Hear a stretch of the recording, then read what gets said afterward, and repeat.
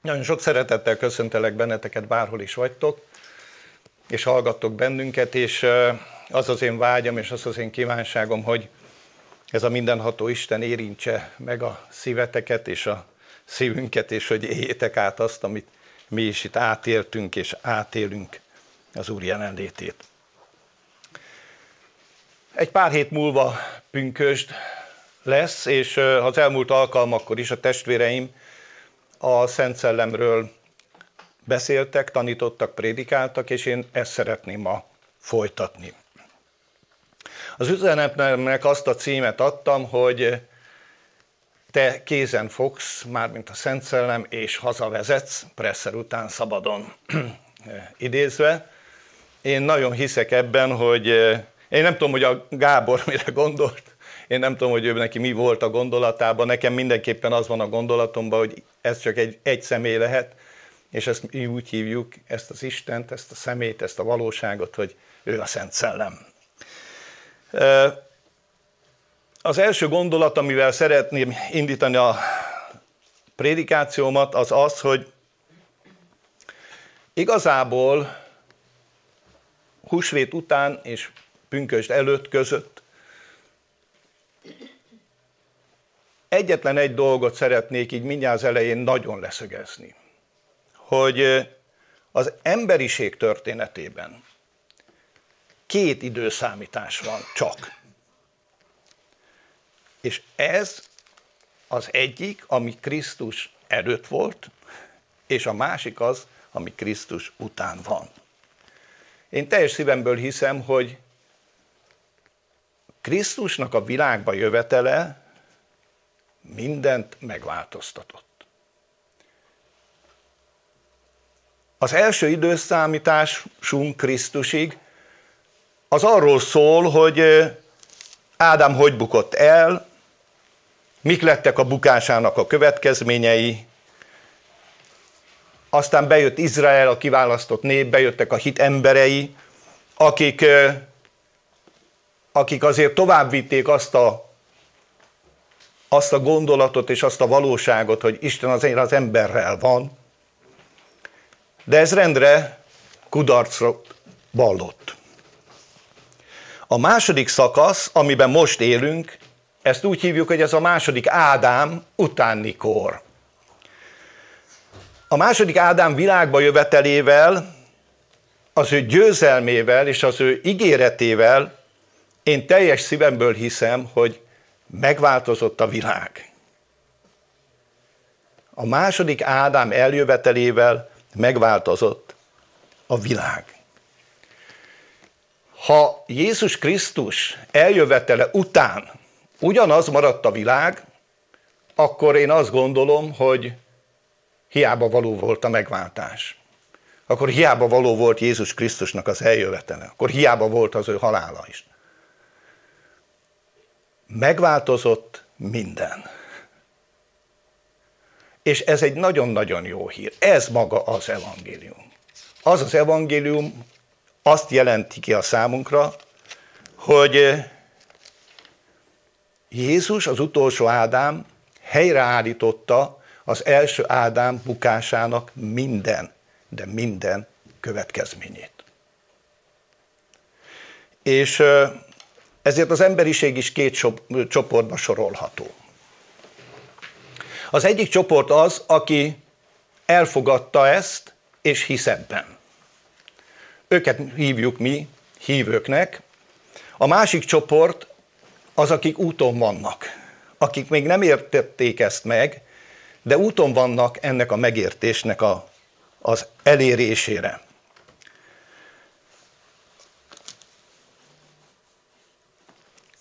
Én teljes szívemből hiszem, hogy minden viszonyulása Istennek ma, és nekünk is természetesen ebből fakadóan, a Jézus Krisztushoz való kontextusban értelmezhető. Tehát elmondom még egyszer, hogy Istennek minden viszonyulása ma, és ebből fakadóan nekünk hívőknek is, a Jézus Krisztussal való kontextusban értelmezhető. Csak és kizárólag.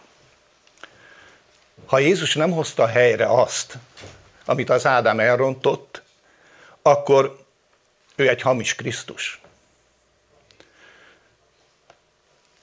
És ha ő hamis Krisztus lenne, akkor fölösleges lenne a mi hitbuzgalmunk. De Jézus helyreállította az emberiséget, helyrehozta azt, amit Ádám elrontott. Ha igaz az, a Róma levél erről tesz tanúbizonyságot, ha igaz az, hogy Ádámban elbuktunk és elrontottuk, akkor feltétlen igaznak kell lenni, hogy Jézus Krisztusban sokkal inkább helyreállt az Isten és az ember közötti kapcsolat és az Isten és az ember közötti viszony. Teljesen távol áll tőlem az a gondolat, hogy hiába való lett volna Jézus halála, de értsd meg, és tudd meg te, esetleg aki most még nem hittél, vagy nem hiszel Jézusban, hogy Jézussal megváltozott minden. Hogy Jézussal egy új korszak jött el az emberiség történetébe. És olyan vicces, vagy érdekes, hogy még azok az emberek is, akik abszolút nem hisznek ő benne, és nem gondolnak vele, azok az emberek is az egész életüket úgy élik, hogy időszámításunk előtt, Krisztus előtt, vagy Krisztus után. Így élik meg az életüket. Az Ádám története Krisztusban véget ért, és ez az evangélium. Ez az, amit ő tett értünk. És hogyha még te nem hiszel ebbe, vagy nem hittél ebbe, akkor gondolkozz el. Akkor gondold végig, hogy különösen talán ezek az idők alkalmasak arra, hogy végig gondoljuk azt, hogy mennyire hiába való és mennyire törékeny az ember. És én személy szerint meg azt gondolom, hogy milyen nagy és milyen hatalmas a mi Istenünk. Jézus megmentette az embert, és mivel megmentette az embert az ellenség hatalmából, a halálnak, a pokolnak, az ellenség minden erejének nincs hatalma fölöttünk, vagyis semmi hatalma nincs az ember fölött. Egy verset szeretnék felolvasni, egy pár verset a Kolossé levélből. A Kolossé levél első fejezet 16. versétől a 20. versig. Azt mondja itt a Szentírás, és ezzel szeretném elővezetni azt, hogy mennyire hatalmas és nagy dolog az, ami Krisztusban történt, és hogy soha ne gondolkozz úgy, hogy a látható világ elhomályosítsa annak a nagyságát, és annak az igazságát, amit Jézus hozott el, mint változás ebbe a világba. Azt mondja a Kolossé 1.16, és köszönöm a kiírást, mert benne teremtetett minden, a mennyen és a földön, a láthatók és a láthatatlanok, akár trónok, amikről énekeltünk, akár uralmak, akár fejedelemségek, akár hatalmasságok. Minden általa és rá nézve teremtetett. 17. vers. Ő előbb volt mindennél, és minden ő benne áll fenn. Ő előbb volt mindennél, és mindenkinél, és minden ő benne áll fenn. Ő a feje a testnek, az egyháznak, ő a kezdet, az elsőszülött a halottak közül, hogy minden tekintetben ő legyen az első, mert tetszett az atyának, az egész teljességnek, hogy benne lakozzék. És hogy általa békéltesse meg önmagával mindent a földön és a mennyben úgy, hogy békességet szerzett a keresztfán kiontott vére által. Tehát azt olvassuk, hogy ő benne teremtetett minden, ő benne áll fenn minden, ő az, aki az egész univerzumot irányítja, és ezt azért teheti, mert az Atya, miután Jézus elvégezte a megváltásnak a munkáját, amitről nemrég emlékeztünk meg húsvétkor, azután tetszett az Atyának, hogy ezt a hatalmat és ezt a dicsőséget és ezt a jogkört és ezt a munkakört mind Jézus Krisztusra bízza. Tehát nézz úgy magadra, nézz úgy a környezetedre, nézz úgy a jövőre, hogy ez mind igaz. Ez mind igaz, mert ez az Istennek az igéje. És nem az az igaz, amit látunk. És nem az az igaz, amiben elsősorban vagyunk, nyilván reálisak vagyunk, tehát tudjuk, hogy az is van, létezik, de az az igaz, és az az igazság, amit a Biblia mond. Az az igazság, amit az Isten kijelent az ő igéjén keresztül. Jézus nem csak megmentette a világot, hanem Jézus gondoskodott arról, hogy a megmentés után ez realizálódni tudjon az emberiségnek a történetében. Tehát ő nem csak megmentette az embert, hanem útjára helyezte, helyes útjára helyezte az embert ezen a világon. Jézus Krisztus győzelme a mi ígéretünknek az alapja. És az ígéret az nem valamiről szól. Az ígéret az valakiről szól. És az ígéret az így szólt, hogy én elmegyek, de elküldöm nektek az atyának az ígéretét. És az atya ígérete az nem más, mint egy személy. És ő a Szent Szellem, akiről azt mondta Jézus, hogy én elmegyek, de elküldöm a vigasztalót, a Szent Szellemet, és majd ő titeket elvezet minden igazságra. Még egy gondolatot, egy embert egy másik ember nem tud megmenteni. Segíteni tudunk egymásnak, de megmenteni, üdvözíteni, szódzó, ahogy mondja a szó, ezt nem tudjuk. Ehhez egy Isten kell. Ehhez Isten kell. És Jézus volt az az Isten, aki elvégezte a megmentetésünknek a valóságát, az egész megmentésünket. És most így mondom, hogy az Istenségnek egy másik személye pedig eljött arra, hogy ezt az egészet valóságát tegye az életedbe és az életünkbe.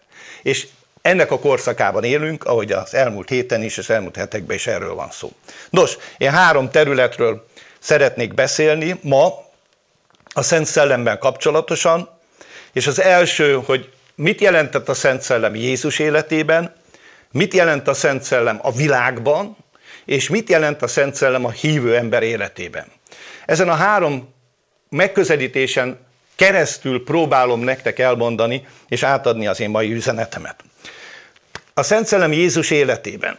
Én teljes szívemből hiszem, hogy Jézus azért tudta megtenni azt, amit megtett, emberként, mert az egész pályafutása ugyan már úgy kezdődött, hogy a Szent Szellemtől fogant, de mégis az volt, hogy a Szent Szellem foganása után, és az, hogy ő növekedett, és bölcsességben, és ismeretben, és tudás, és van erről nem sok, de van valamennyi feljegyzés a Szentírásban, de eljött egy pont az életébe, amikor bemerítkezett, és mindenki előtt nyilvánvalóvá vált, hogy egy galamb formájában a Szent Szellem eljött rá. Tehát Jézus fogan a Szent Szellemtől, Jézus 30 év körüli fiatal emberként betöltekezik Szent Szellemmel, utána elmegy a pusztába, amikor betöltekezik Szent Szellem, és a galamb formájában rászáll a Szent Szellem, akkor azt olvassuk, hogy egy mennyei hang jött, és azt mondta, ő az én szerelmes fiam, akiben én gyönyörködöm.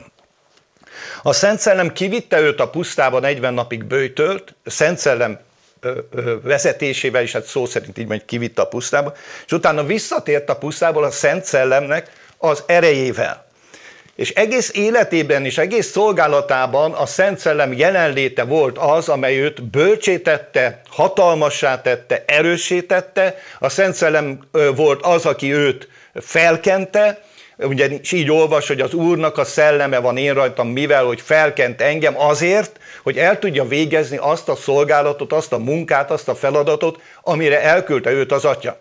És ez nem csak a földi szolgálatára vonatkozott, hanem vonatkozott a Gecsemáné és az utána való szolgálatára is, amikor is megmentette és megváltotta az embert. És teljes szívemből hiszem, hogy a Szent Szellem volt ott végig vele, aki fogta a kezét és végigvezette ezen az úton. És végül a Szent Szellem volt az, aki kivitte őt, az én hitem és meggyőződésem szerint ebből a világból, és ültette az Atya jobbjára. Tehát, ha megnézzük Jézusnak az életét, Jézusnak a szolgálatát, akkor Jézus egyáltalán nem volt független a Szent Szellemtől, hanem mindent, amit tett, az a Szent Szellemnek a befolyására, a Szent Szellemnek a vezetésére, a Szent Szellemnek a segítségével tette. Ez nagyon fontos dolog.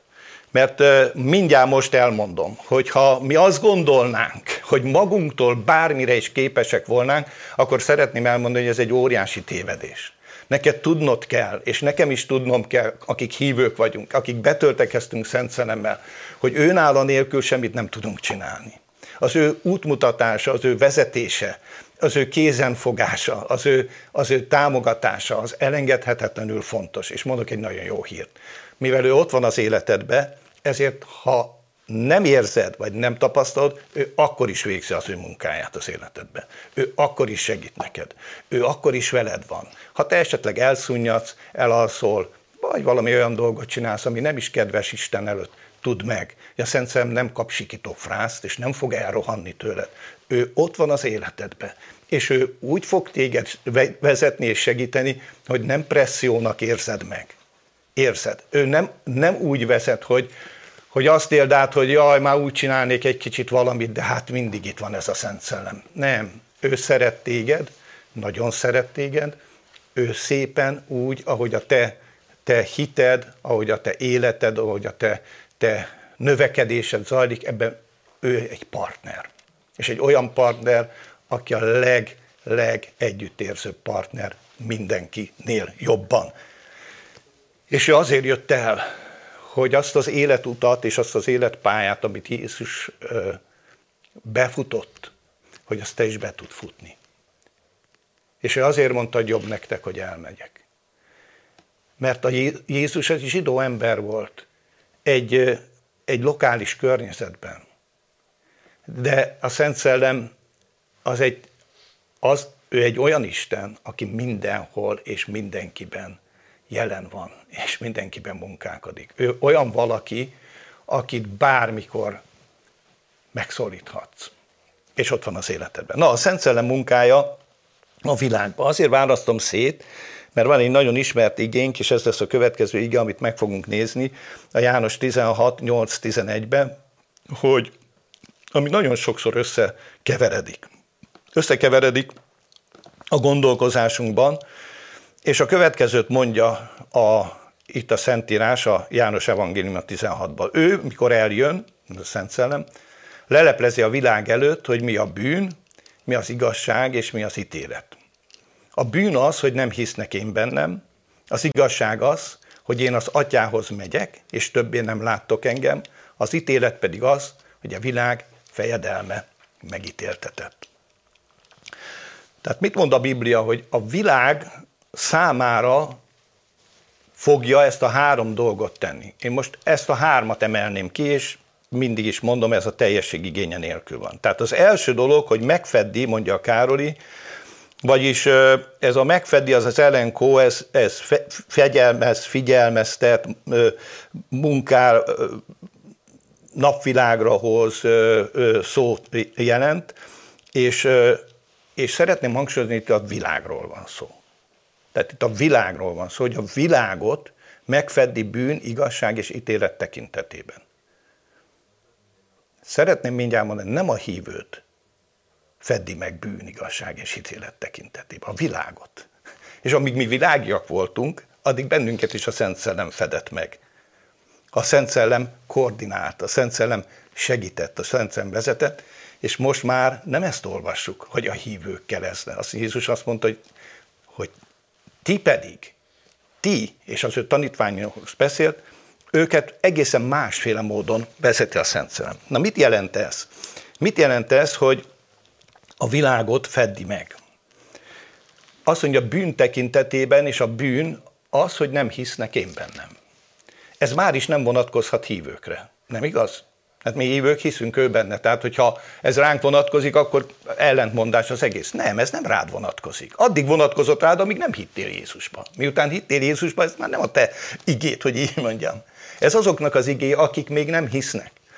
Tehát az első dolog az, hogy nem hisznek én be. És miért ez a bűn tekintetében, miért ezt mondja a Biblia? Azért, mert tudjuk, hogy ma már egyetlen bűn van a világon, egyetlen bűn van a hitetlenség. Az, hogy nem hisznek én bennem. Az, hogy nem hiszi el az ember, hogy Jézus Krisztus az Isten fia. Mert abban a pillanatban, hogy ezt elhiszi, úgy magáévá teszi azt a megmentést és azt a megváltást, amit Jézus elvégzett ő érte. És abban a pillanatban már a bűnnek és a halálnak a hatalmából átkerül az Istennek a hatalmába. Tehát ezért, amikor azt mondja, hogy megítéli, megfeddi a világot bűn tekintetében, ez semmi másról nem szól, mint a hitetlenségről. És ezért azt mondom neked, az Úr szavával, és az én hitem szerint, hogy higgy az Úr Jézusban. És az van megírva, hogy ha hiszed, hogy Jézus Krisztus az Isten fia, akkor üdvösséged van, és üdvözülhetsz, és üdvözülni fogsz.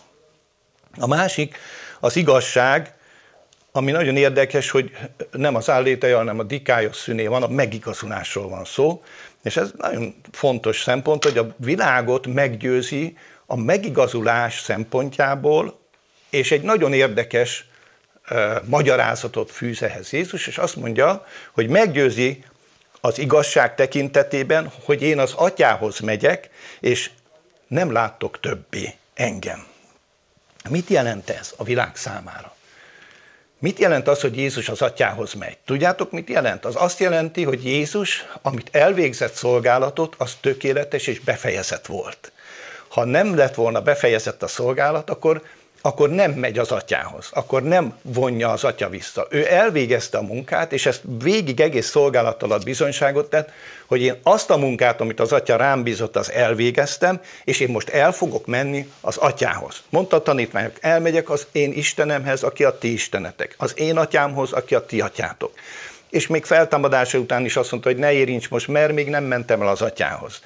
Tehát azt mondja viszont, és már itt van az ígéret, hogy ha én elmegyek az Atyához, akkor nem hagylak árvákul titeket, hanem elküldöm a Szent Szellemet. Tehát az Atyához való menetel az a megigazulásunknak az alapja. Az Atyához menetel minden embernek azt kell, hogy jelentse, és van, aki ezt még tudja, és van, aki nem tudja, minden embernek azt kell jelentse, hogy Isten megbékélt a világgal.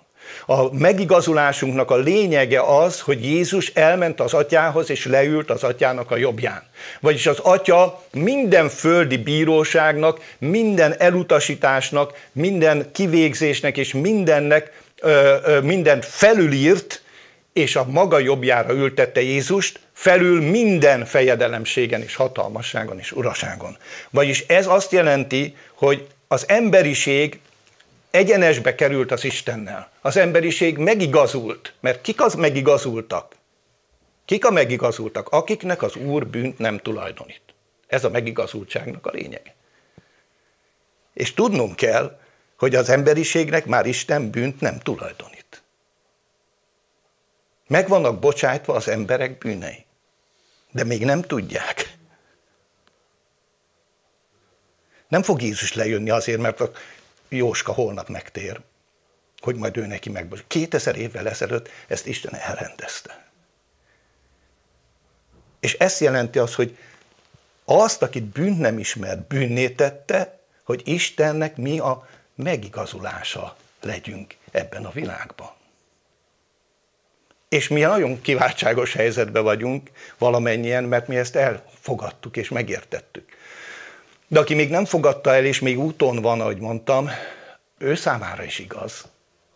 A te számodra is igaz, ha még nem is fogadtad el, vagy nem érted ezt, vagy nem gondolkozol ezen. És mi a lényeg a megigazulásnak, hogy Jézus az Atya jobbján van. Hogy Jézus felment az Atyához. És azt mondta, hogy ez a megigazultságnak az alapja minden ember számára, ez is mindenkinek szól. És a harmadik dolog, az ítélet szempontjából, azt mondja, megítéli a világot bűn, igazság és ítélet tekintetében, és a bűn tekintetében, vagy az ítélet tekintetében egy nagyon fontos dolog. Sokszor elfelejtjük. Nem az embert ítélte el. Hanem azt mondja, ítélet tekintetében, hogy a világ fejedelme megítéltetett. Tehát az ítélet tekintetében nem az, hogy minden ember el van ítélve. Nem. Nem ezt mondta Jézus. Hogy elvégzem a megváltást, és innentől kezdve mindenki el van ítélve. Nem. A világ fejedelme van elítélve. És azért van elítélve a világ fejedelme, hogy minden, most még hitetlen ember is hitre tudjon jutni. Hogy meg tudja ismerni az Istent. Hogy meg tudja érteni az Istennek a szeretetét. Ha Isten ezt nem előlegezi meg nekem, maradjunk nála, akkor soha nem tudtam volna hitre jutni. Én ezt akkor kaptam már meg, amikor még nem akartam az Istent, amikor még nem kerestem az Istent, amikor még a bűneimben nagyon jól éreztem magam, és úgy gondoltam, hogy helyén vagyok, helyemen vagyok. És akkor az Isten már tudta, hogy meg fog találni.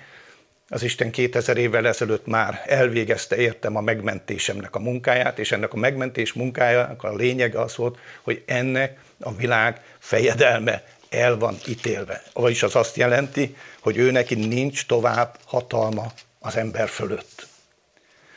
Nem csak azt mondja, hogy elítélte, és itt ezt mondja Jézus, hogy a világ fejedelme megítéltetett, hanem azt is mondja, hogy el lett véve az összes fegyvere.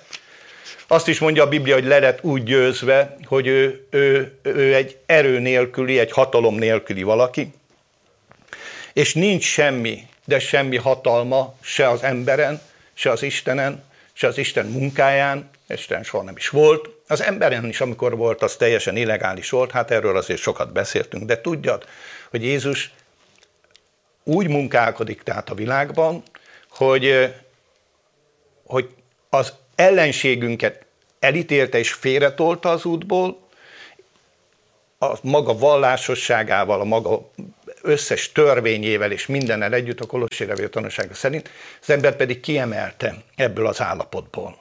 És ezért minden ember, mivel ki van emelve ebből az állapotból, ezért van lehetősége arra, hogy Istenhez menjen. Ugye az Új Szövetség legismertebb igéje a hittel kapcsolatos, hogy az igaz ember az ő hite által él. És én ezt nagyon sokszor elmondtam, most is elmondom, mert azért egy picit érzem, hogy hagy mozogjon ez a gondolataitokba. Azt mondja, hogy az igaz ember az ő hite által él. Nem azt mondja, hogy az ember az ő hite által válik igazzá. Ezt is mondja, ez egy más kérdés, és erről is lehet beszélni. De az igaz emberről mondja, hogy az ő hite által él. Tehát előbb igaz az ember, és utána hívő. És ez az előbb igaz az ember, ezt végezte el Jézus a kereszten. Hogy igazzá tette Isten az embert, hogy hite által élni tudjon. Megigazította az embert azért, hogy hitre tudjon jutni abba, hogy Jézus Krisztus, az Isten fia, az ő megváltója és a megmentője. Jó, harmadik terület, hogy mit jelent a Szent Szellem a hívőknek, és kit hozott el, és mit hozott el az életünkben a Szent Szellem. Előre szeretném bocsátani, hogy hiszek az egyházba, és hiszek a szolgálatokba, szolgálati ajándékokban is hiszek, és hiszem azt, hogy azért rendelt egymást mellé bennünket az Isten, hogy segítsük egymást, támogassuk egymást, de amiről most szeretnék beszélni, ez valami más azért.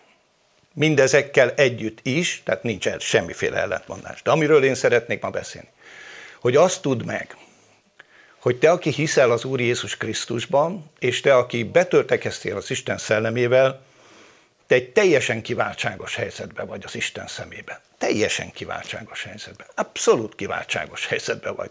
Olyannyira vagy kiváltságos helyzetben, hogy az Isten az ő tulajdon szellemét adta neked azért, hogy átéld, megtapasztald, hogy mit jelent Isten fiaként, Istenként, Isten követeként élni ebben a világban. Jézus azt mondta, hogy elmegyek, de őt elküldöm, és nem hagylak árván titeket, tehát nem vagy árva gyerek. Isten fia nem vagy árva gyerek, hanem van valaki, aki benned képviseli az Istent, aki maga Isten benned.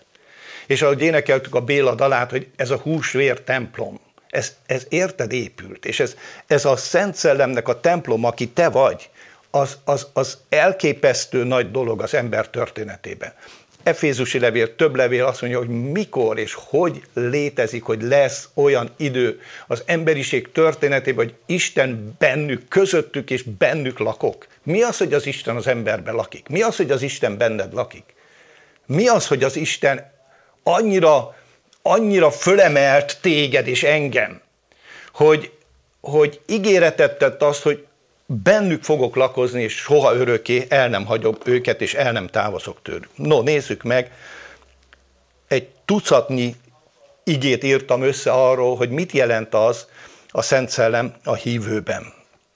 Az első dolog, ami én a legfontosabbnak tartom, de ez nem fontossági sorrend, csak én egy nagyon fontosnak tartom, a Róma 5.5-ben van leírva, a Róma 5 azt mondja, hogy az Istennek a reménység nem szégyenít meg, köszönöm, mert a szívünkbe árad ki az Isten szeretete a nekünk adott Szent Szellem által. Tehát az Istennek a szeretete, az kitöltetett a Szent Szellem által a te szívedben. És ezért nem csak szeretett lény vagy, amiről bizonyságot kapsz ezáltal, hanem te is tudsz szerető lényé válni. Te is tudsz mások számára szeretetet adni. És engedd, hogy az az isteni szeretet, ami bent van a szívedbe, ami kitöltetett a Szent Szellem által, hogy hadd érje el az embereket. Drágáim, higgyétek el, hogy bennünk van az, aki tud szeretni. Miért mindig azt hisszük el, hogy romlottak, rosszak, esendők, halandók, ezek igaz dolgok. De nem ez a valóság, az igaz valóság. Az igaz valóság az, hogy Isten szeretete ott van a szívedben. Az igaz valóság az, hogy egy jó ember vagy. És ha nem mondták még neked, akkor én most elmondom neked. Hogyha az Isten szelleme benned van, akkor te magad lehetsz, hogy hitványnak érzed.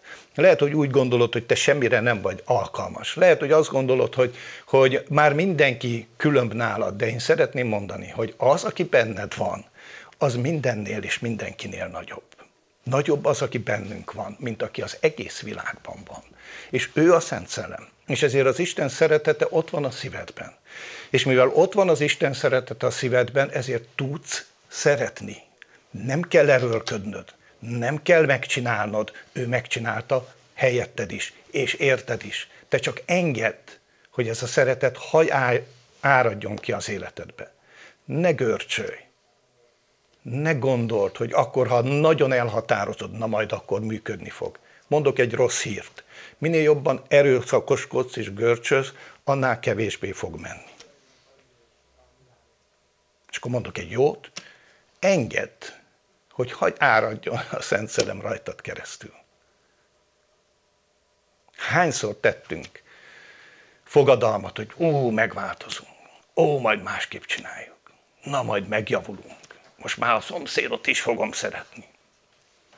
És rendre kudarcot vallottunk. És nem azért vallottunk kudarcot, mert nem volt jó az elhatározásunk, hanem azért, mert azt gondoltuk, hogy ezt mi meg tudjuk csinálni.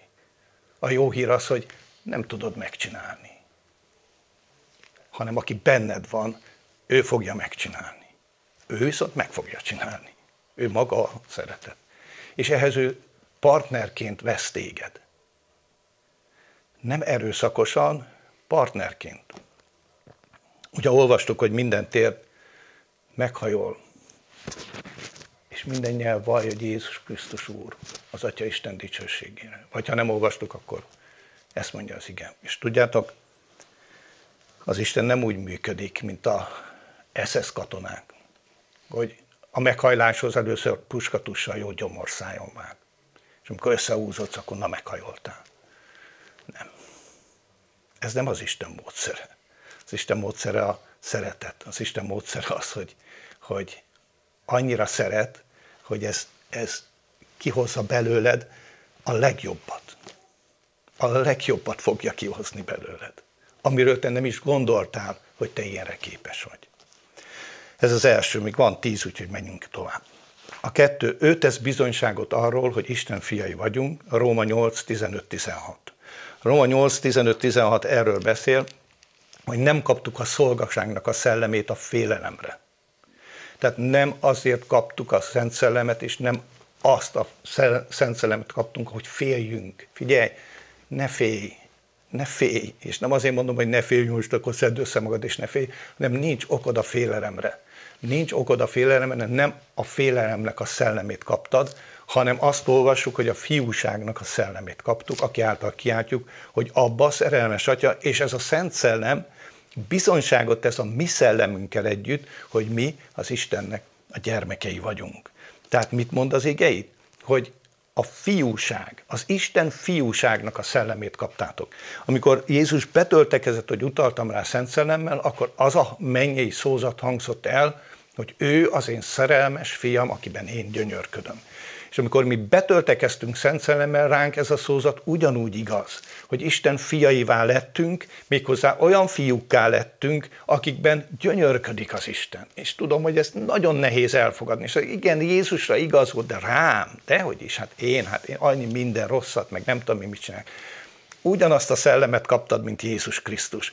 Ugyanúgy igaz rád az elhívás, ugyanúgy igaz rád, hogy az Isten szeret. És Jézus pont azért halt meg, hogy te ebből az elvetett életérzésből támadj fel, Isten fia, lépj ki, Isten fia, vedd birtokba azt az örökséget, ami a tiéd, meg Isten lánya is.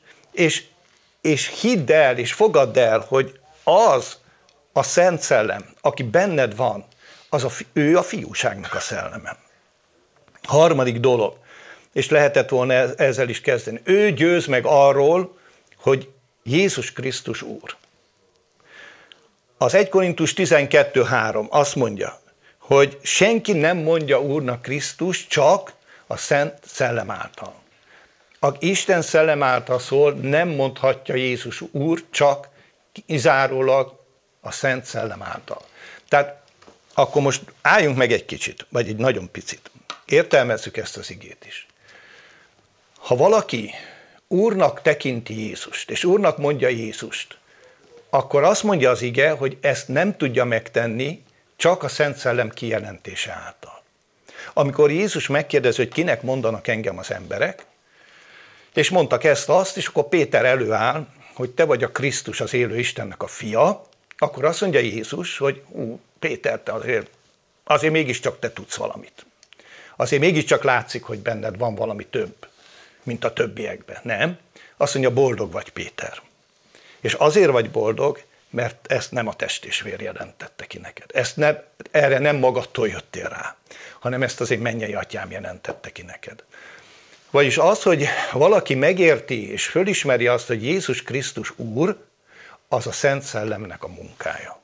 És hogyha a Szent Szellem valakibe elkezdte ezt a munkát, de ő katolikus, vagy nem tudom én, nazarénus, vagy baptista, vagy pünkösd, vagy hídgyűlis, vagy nem tudom én mi, aki Úrnak mondja Jézus Krisztust, az nem lehet más, csak a Szent Szellemnek a munkája. És ha a Szent Szellem munkálkodik valakibe, és elkezdi a jó munkát, az be fogja fejezni. Ez egy jó hír.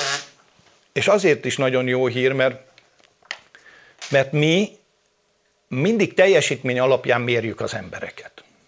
És mi azt gondoljuk, hogy jogunk van ahhoz, hívő embereknek már, Bibliát ismerő, Istent ismerő embereknek, hogy elmondjuk egy emberről, hogy az ő Istennel való kapcsolatában hol áll. És lehet, hogy van ennek valami alapja, hogy elmondhatunk, vagy véleményezhetünk, de nem ez a fontos, és ezt ne tegyük, hanem fogadjuk el, hogyha ő Úrnak mondja Jézus Krisztust, akkor egyrészt az én hitem szerint ő neki üdvössége van, másrészt egy jó kezekbe került, abba a kézbe került, aki nem fogja megtartani őt csak ennél az ismeretnél, hanem szépen el fogja vezetni minden igazságra. Tehát ő győz meg arról, hogy Jézus Krisztus Úr. A következő dolog, hogy őről azt mondja János 14:17, hogy ő az igazságnak, és itt az alétáját mondja, a szelleme.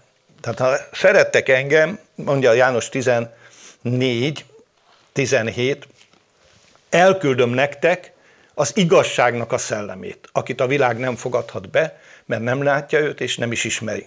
Ti azonban ismeritek őt, mert nálatok lakik, és bennetek van, marad. Tehát ő az alétejának a szelleme. Megint szeretnék gyakorlatias lenni. Az igazság szelleme benned van.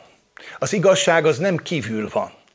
Az igazság az nem kívül valami valóság, amit meg lehet ismerni, meg lehet érteni, föl lehet fogni, vagy nem lehet fölfogni. Nem, az igazság ott van a szívedben. Az igazság szelleme ott van a szívedben. Jézus azt mondta, hogy én vagyok az út, az igazság és az élet. És senki sem mehet az atyához, csak általam. Tehát az igazság az nem egy ismeret, nem egy valami olyan dolog, amit majd egyszer elérsz, Majd, ha nagyon jó hívő leszel, majd nagyon összeszedted magad, nagyon jó, akkor majd eléred. Nem erről van. Az igazság ott van, az igazság szelleme ott van benned, és ő jelenti ki az Isten igazságát a te szívedben. És mindig annyit adagol, és annyit jelent ki, és úgy jelenti ki, ahogy el tudod fogadni, és föl tudod dolgozni, és élni tudsz vele. És lehet, hogy évtizedek eltelnek, rád nézek, Csilla, és akkor ismered föl, hogy mit jelent, ha Isten fiai vagyunk. És hogy az Isten az atyánk. Már bocsánat, hogy veled példálozunk, csak értitek? És addig ő nem volt jó helyen, dehogy is nem. Addig nem volt Isten fia, dehogy is nem. Addig nem szerette őt az Isten, dehogy is nem. Hagyjuk már ezeket. És volt egy pillanat, amikor valami olyan felismerésre jutott, ami innen belülről jött ki. Hát azt nem hallott sose a tanítást arról, hogy Isten fiai vagyunk? 100 is hallott talán. És egyszer belül az igazság szelleme valamit megértetett. És abban a pillanatban ez az igazság, ez már olyan birtok, olyan valósággá vált az ő életébe, ami megingathatatlanná tette. De ez nem azt jelenti, hogy ő akkor lett az Isten fia, amikor megértette. Nem, az igazság szelleme abban a pillanatban, amikor bejött a Szent Szellem, bejött az életedbe. És ezért azt mondja a Biblia, hogy nem tanítja atyafia az atyafiát Isten ismeretre, mondja a Héber levél, hanem mindnyájan megismernek engem, mondja a Biblia. Tehát az Isten ismerete, különösen az Isten jóságának, az Isten kegyelmének az ismerete, az nem egy információ, az nem egy kívül lévő információ, az egy belül megélt valóság. És azért tudod belül megélni ezt a valóságot, az Isten jóságát, kegyelmét és szeretetét, mert bent van az Isten szelleme, a jóságnak, a kegyelemnek, a könyörületnek, a vigasztalásnak a szelleme, ott van benned meg. És hogyha ami elménkkel és ami tanrendszerünkkel nem rakunk bástyákat, falakat e köré, akkor egyszerűen kifolyik belőlünk, és nyilvánvalóvá válik bennünk. És nem kell érte semmi különösebbet tennünk. A következő, ő a vigasztaló, a paraklétosz. És ráadásul azt mondja, hogy ő örökre velünk marad. Tehát ez a vigasztaló. Figyeljetek, beszéltem arról legutóbb is. Amikor együttérző Istenről beszélünk, az azt jelenti, hogy együtt érez veled, együtt dobban a szíve veled. Azt jelenti, hogy lemegy arra a szintre, ahol neked a fájdalmad és a nyomorúságod van. Mert ezért együtt érző Isten ő. És amikor ő együtt érez veled, nem csak azt mondja, hogy megsimogatja a buksodat, hogy jó van, Pistikém, majd lesz ez még így se. És nem azt mondja, hogy hát majd meglátjuk le, hanem ő ott vigasztal. Ő ott egy vigasztalással, és a vigasztalás nem az, hogy megint csak, hogy hát majd meglátjuk a jövőben azért jól. Nem, a vigasztalás megoldás. Amikor megvigasztaltad az én szívemet, mondja Dávid, vagy mondják a zsoltárokban, vagy a profétáknál, amikor megvigasztalja az Isten az ő népét, akkor az Isten népe teljes békességre és teljes nyugalomra jut. Ez nem egy ilyen buksi simogatás, hogy a Szent Szellem a te vigasztalód, hanem az azt jelenti, hogy a Szent Szellem, mint vigasztaló, az ügyedet képviseli, és együttérző Istenként képviseli, és veled lévő Istenként. És azt mondja ráadásul, hogy örökre veled marad. Örökre veled marad. A vigasztaló. Tudjátok, Jézus azt mondta, hogy én tudom, hogy honnan jövök, és hova megyek. Most elmondom neked, hogy az a Szent Szellem, aki benned van, az onnan jött, és oda megy. És nem nélküled fog elmenni, mert ha nélküled menne oda, akkor nem lenne örökké benned. Tehát ha egyszer már beléd került, dicsőség az Istennek, akkor az azt jelenti, hogy az a Szent Szellem, aki benned van, ahonnan jött, oda fog vinni. Na és ez a kézen fog és hazavezet. Erről szól ez az üzenet. Erről szól az üzenet, hogy az a vigasztaló, aki örökre benned marad, ő onnan jött, és oda fog végig veled lesz, és oda fog elvinni. És amikor jön az elragadtatás, akkor igenis az a Szent Szellem, aki benned van, az téged el fog vinni az atyához. Tehát ahonnan jött, oda visz. Ő az a vigasztaló is, aki mindenre megtanít. Aki mindenre megtanít. Figyelj, gondold végig. Mindenre megtanít. Mi szeretjük egymást tanítani. Szeretünk beszólni egymásnak. Szeretünk egymás életében jó értelemben ott lenni. És nem mondom, hogy erre nincs teljesen szükség. De van valaki, aki mindenre meg tud tanítani. mindenre meg tud tanítani, és aki mindenre megtanít téged, ez a benned lévő Isten. A benned lévő Isten lesz az, aki olyan dolgokat is megtanít neked, amit én nem tudok megtanítani neked, amiről nekem fogalmam sincs, még akkor se, a gyerekem vagy a feleségem vagy a legjobb barátom vagy. Ő nálam és nálunk mindegyikünknél bölcsebb és okosabb. És ezért csak ő tud megtanítani minden. Az, hogy ő mindenre megtanít, de én hozzáteszem, hogy csak ő tud mindenre megtanítani. Ő viszont megtanít, mert ő ezért jött. Tehát ugyanez a vigasztaló nem csak buksit simogat, hanem bölcsé tesz, megtanít, eszedbe juttat, és akkor megyünk tovább. A következő, hogy eszedbe juttatja, amit Jézus mondott. Figyeljetek ide, nem csak a tanítványoknak juttatta eszébe, amit Jézus mondott. Neked is eszedbe juttatja. De Szent Szellemnél nincsenek időkorlátok. Az nem volt lekorlátozva ez a dolog. Az a Szent Szellem, aki benned van és bennem van, arról azt mondja a Biblia, hogy eszedbe juttatja, amit Jézus mondott.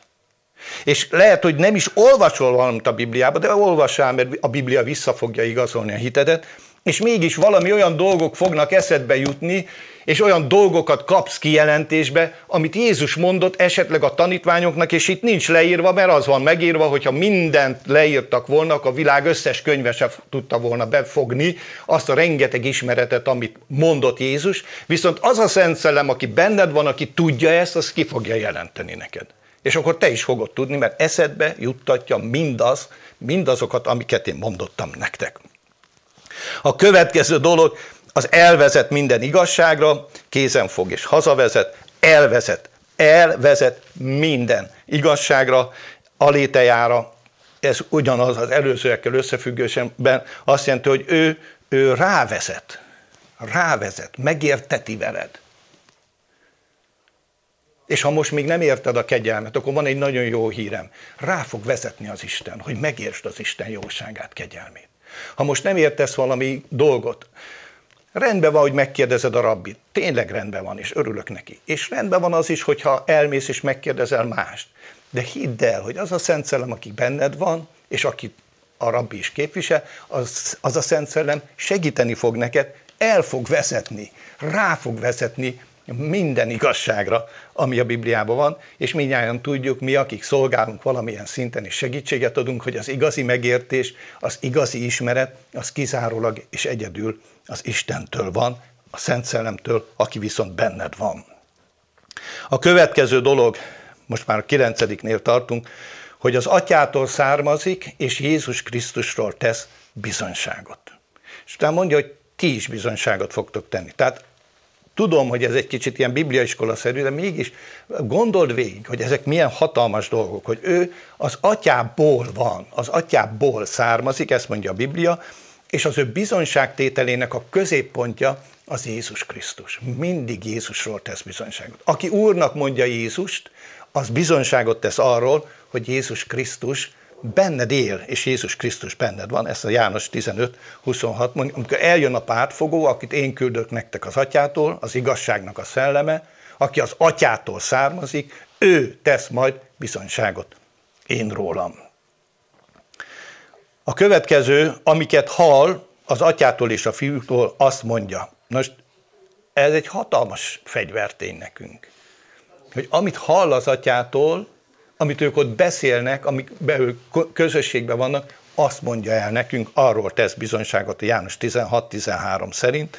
János 16:13 azt mondja, hogy mikor azonban eljön ő, az igazságnak a szelleme, elvezet titeket a teljes igazságra, mert nem ő magától szól, hanem azokat mondja, amiket hall, és az eljövendő dolgokat is kijelenti nektek. Károly úgy mondja, hogy a bekövetkezendőket. Tehát amiket hall, azt elmondja.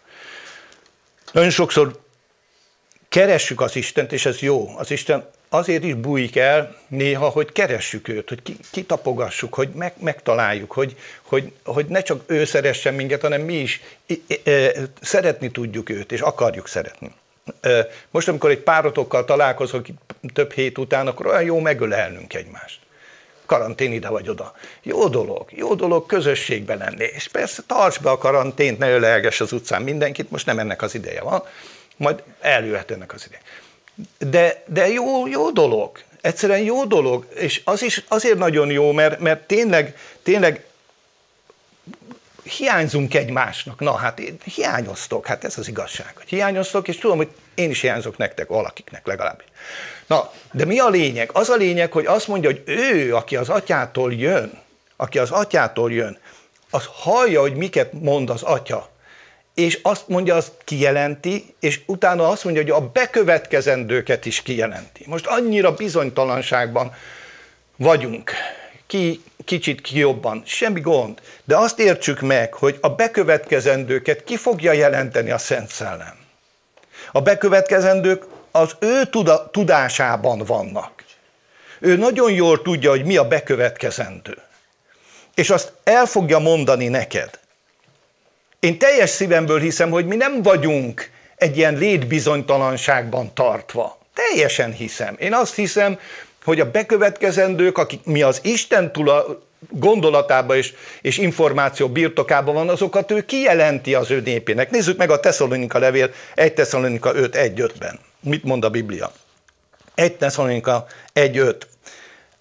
Ennek idejéről, Jézus visszajöttéről és órájáról nem szükséges írnom nektek, testvéreim, mert ti magatok is jól tudjátok. Tudod? Miért tudod? Mert ott van a Szent Szellem. Ti magatok is jól tudjátok, hogy az Úr napja nem úgy jön el, mint éjjel a tolvaj. Hát, mintha valaki azt mondta volna, hogy de úgy jön el, mint éjjel a tolvaj. De nekem rémlik valami ilyesmi. De neked nem úgy jön el, mint éjjel a tolvaj. A világnak úgy fog eljönni, de neked nem. Azt mondja, mert ti magatok is jól tudjátok, hogy az Úr napja úgy jön el, mint éjjel a tolvaj. Amikor ezt mondják, bocsánat, én mondtam rosszul, de tényleg ez így. Amikor azt mondják, hogy békesség és biztonság, akkor tör rájuk hirtelen a veszedelem és a végső romlás, mint a fájdalmas és várandós asszonya, és nem fognak megmenekülni. Tovább? Ti azonban, testvéreim, nem vagytok sötétségben, hogy az a nap tolvajkép lephetne meg titeket. Hiszen valamennyien, te is, én is, valamennyien, nem csak a pásztorok, nem csak a kiváltságosak, ti mindannyian a világosság és a nappal fiai vagytok. Nem vagyunk az éjszakáé, és nem vagyunk a sötétségé. Tehát valamennyien a világosság fiai vagyunk. És a nappal fiai vagyunk, és ezért ez a nap nem fog tolvajmódra meglepni bennünket. Nem fog tolvajmódra meglepni bennünket. Én hiszem, hogy az a Szent Szellem, aki bennem van, az el fogja mondani azt, hogyha olyan körülmény lesz, ami érint engem. Én teljes szívemből hiszek ebbe, hogy arról én fogok tudni. Lehet, hogy kuka leszek, és nem figyelek elég jól rá. Ez előfordulhat. De tudod, ez is egy jó hír. Akkor is elmondja. Akkor is rá fog vezetni. Akkor is úgy fog rávezetni, hogy szinte észre se veszem, és csak azt tudom, az a tudás birtokába jutok, hogy megvan. Nem vagy a sötétségnek a fia. Nem vagy a sötétség fia, a világosság fia vagy. Járj úgy, élj úgy, mint a világosság fia. Higgy ebben. És ez is nem egy elvárásképpen mondom, hanem mint lehetőségként mondom, hogy ez a tiéd, ez a te örökséged. Te nem só leszel, hanem só vagy. Te nem fény leszel, hanem fény vagy. A világ világossága vagy. A világnak a világossága vagy. És azért vagy a világ világossága, nem magad miatt, meg nem magam miatt, hanem azért, mert az Isten szelleme van bennünk, és ezért nem vagyunk az éjszakának a fiai. És hogyha még el is esünk, hogyha még csinálunk valami olyat is, hogy akkor sem vagy a sötét, nem leszel a sötétség fiává, mert a világosság fia vagy.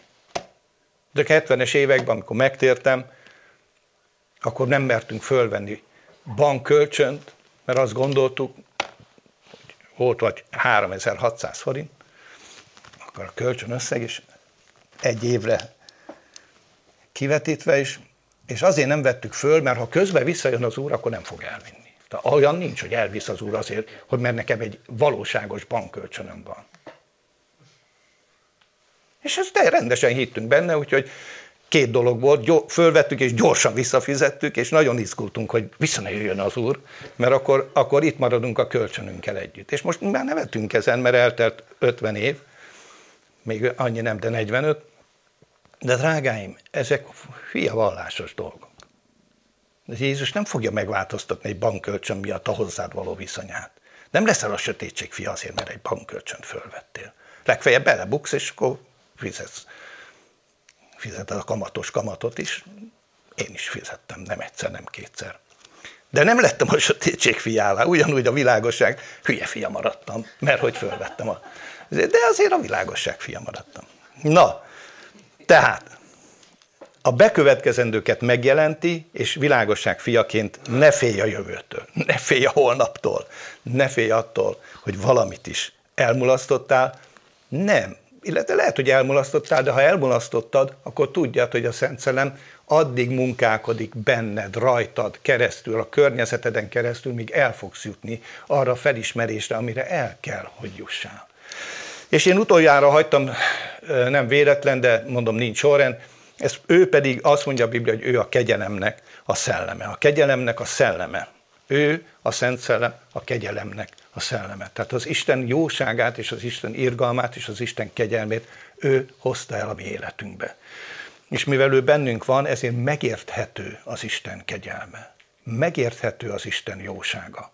Megérthető az, hogy az Isten mindenek fölött szeret téged, és szereti az embert. És egy gondolatom van a végére, hogy engedd, hogy ő munkálkodjon benned. Engedd, hogy mindezt a sok-sok dolgot.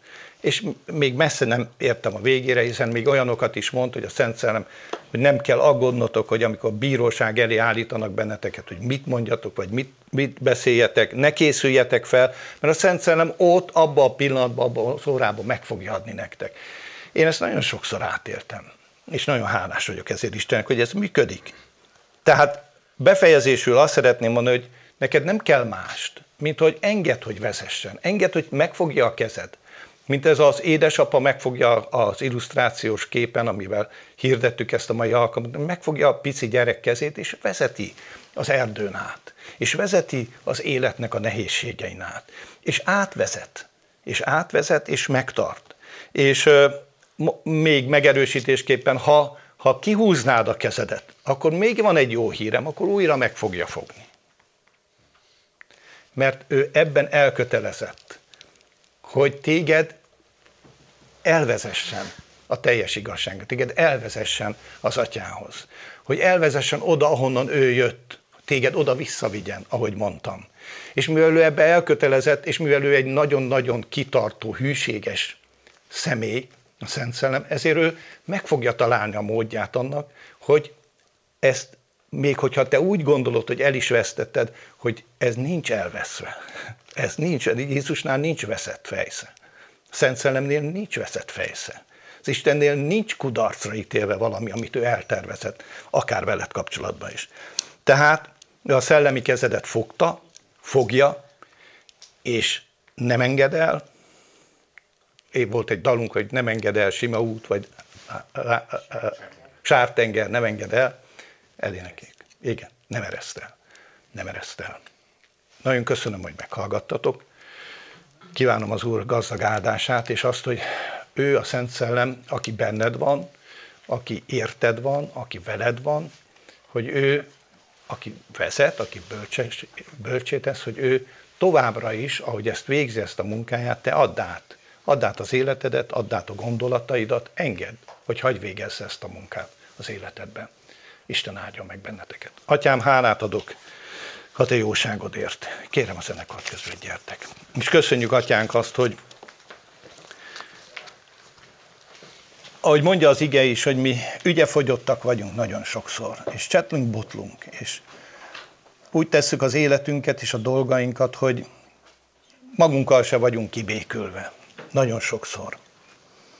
És Uram, te mégis annyira hűséges vagy, és annyira jó vagy, és annyira hiszel bennünk, hogy gondoskodtál arról, hogy egy olyan személy legyen velünk, és maradjon velünk örökké, aki ismer bennünket, aki szeret bennünket, aki elkötelezett az irányunkba, aki nem adja fel, aki nem dobja be a törőközöt. Drága atyám, olyan hálás vagyok ő érte. Köszönöm, hogy ennyire kitaláltad ezt, ennyire bölcsen kitaláltad, hogy elküldted őt az Istent, a Szent Szellem Istent, aki bennem van és bennünk van. És azért küldted el, hogy ne legyünk magányosak, ne legyünk árvák, ne érezzük azt, hogy el vagyunk hagyatva, ne érezzük azt, hogy velünk senki nincs, és hogy nagyobbak és többen vannak ellenünk, mint velünk, hanem hadd éljük át újra és újra. Hadd tapasztaljuk meg újra és újra, hogy az, aki bennünk van, ő, aki bennünk van, a Szent Szellem, ő nagyobb mindenkinél. Hadd tapasztaljuk és hadd éljük át, hogy ő a könyörületnek és a szeretetnek a szelleme. És én is tudom, hogy nem is állhattam volna ma ide ki, hogyha te, Szent Szellem, nem adtál volna szót, ha nem segítettél volna, hogyha nem bátorítottál volna. És én nagyon hálás vagyok ezért. És ugyanígy, te, aki hallgatod ezt, azt mondja neked az Úr, hogy ne félj, én veled vagyok. Én nem hagylak el, nem távozok el tőled. Én meggyógyítalak téged. És ha most azt hiszed, hogy ez a betegség, ez elborít téged, vagy a problémáid elborítanak, akkor azt mondja neked az Úr, azt mondom neked az Úr nevében, hogy a betegség nem fog legyőzni, és a viharok nem fognak elborítani, mert én az Úr veled vagyok, és megtartalak, és megsegítelek téged, és veled vagyok a háborúságodban, és mivel megkönyörültem rajtad, ezért az én könyörületemet nem vonom vissza tőled. És ezért higgy én bennem, és higgy abban, hogy én, aki elkezdtem a munkát, be fogom fejezni az életedben. Ezt mondja neked az Úr. Ezt mondja neked a Szent Szellem. Be fogom fejezni a munkát, amelyet elkezdtem az életedben. Légy bátor, és légy erős, és ne félj, és ne hátrálj meg. Isten fia, menj előre, azon az úton, amelyre én küldtelek, és állítottalak téged. Az Úr Jézus nevében. Amen. Amen.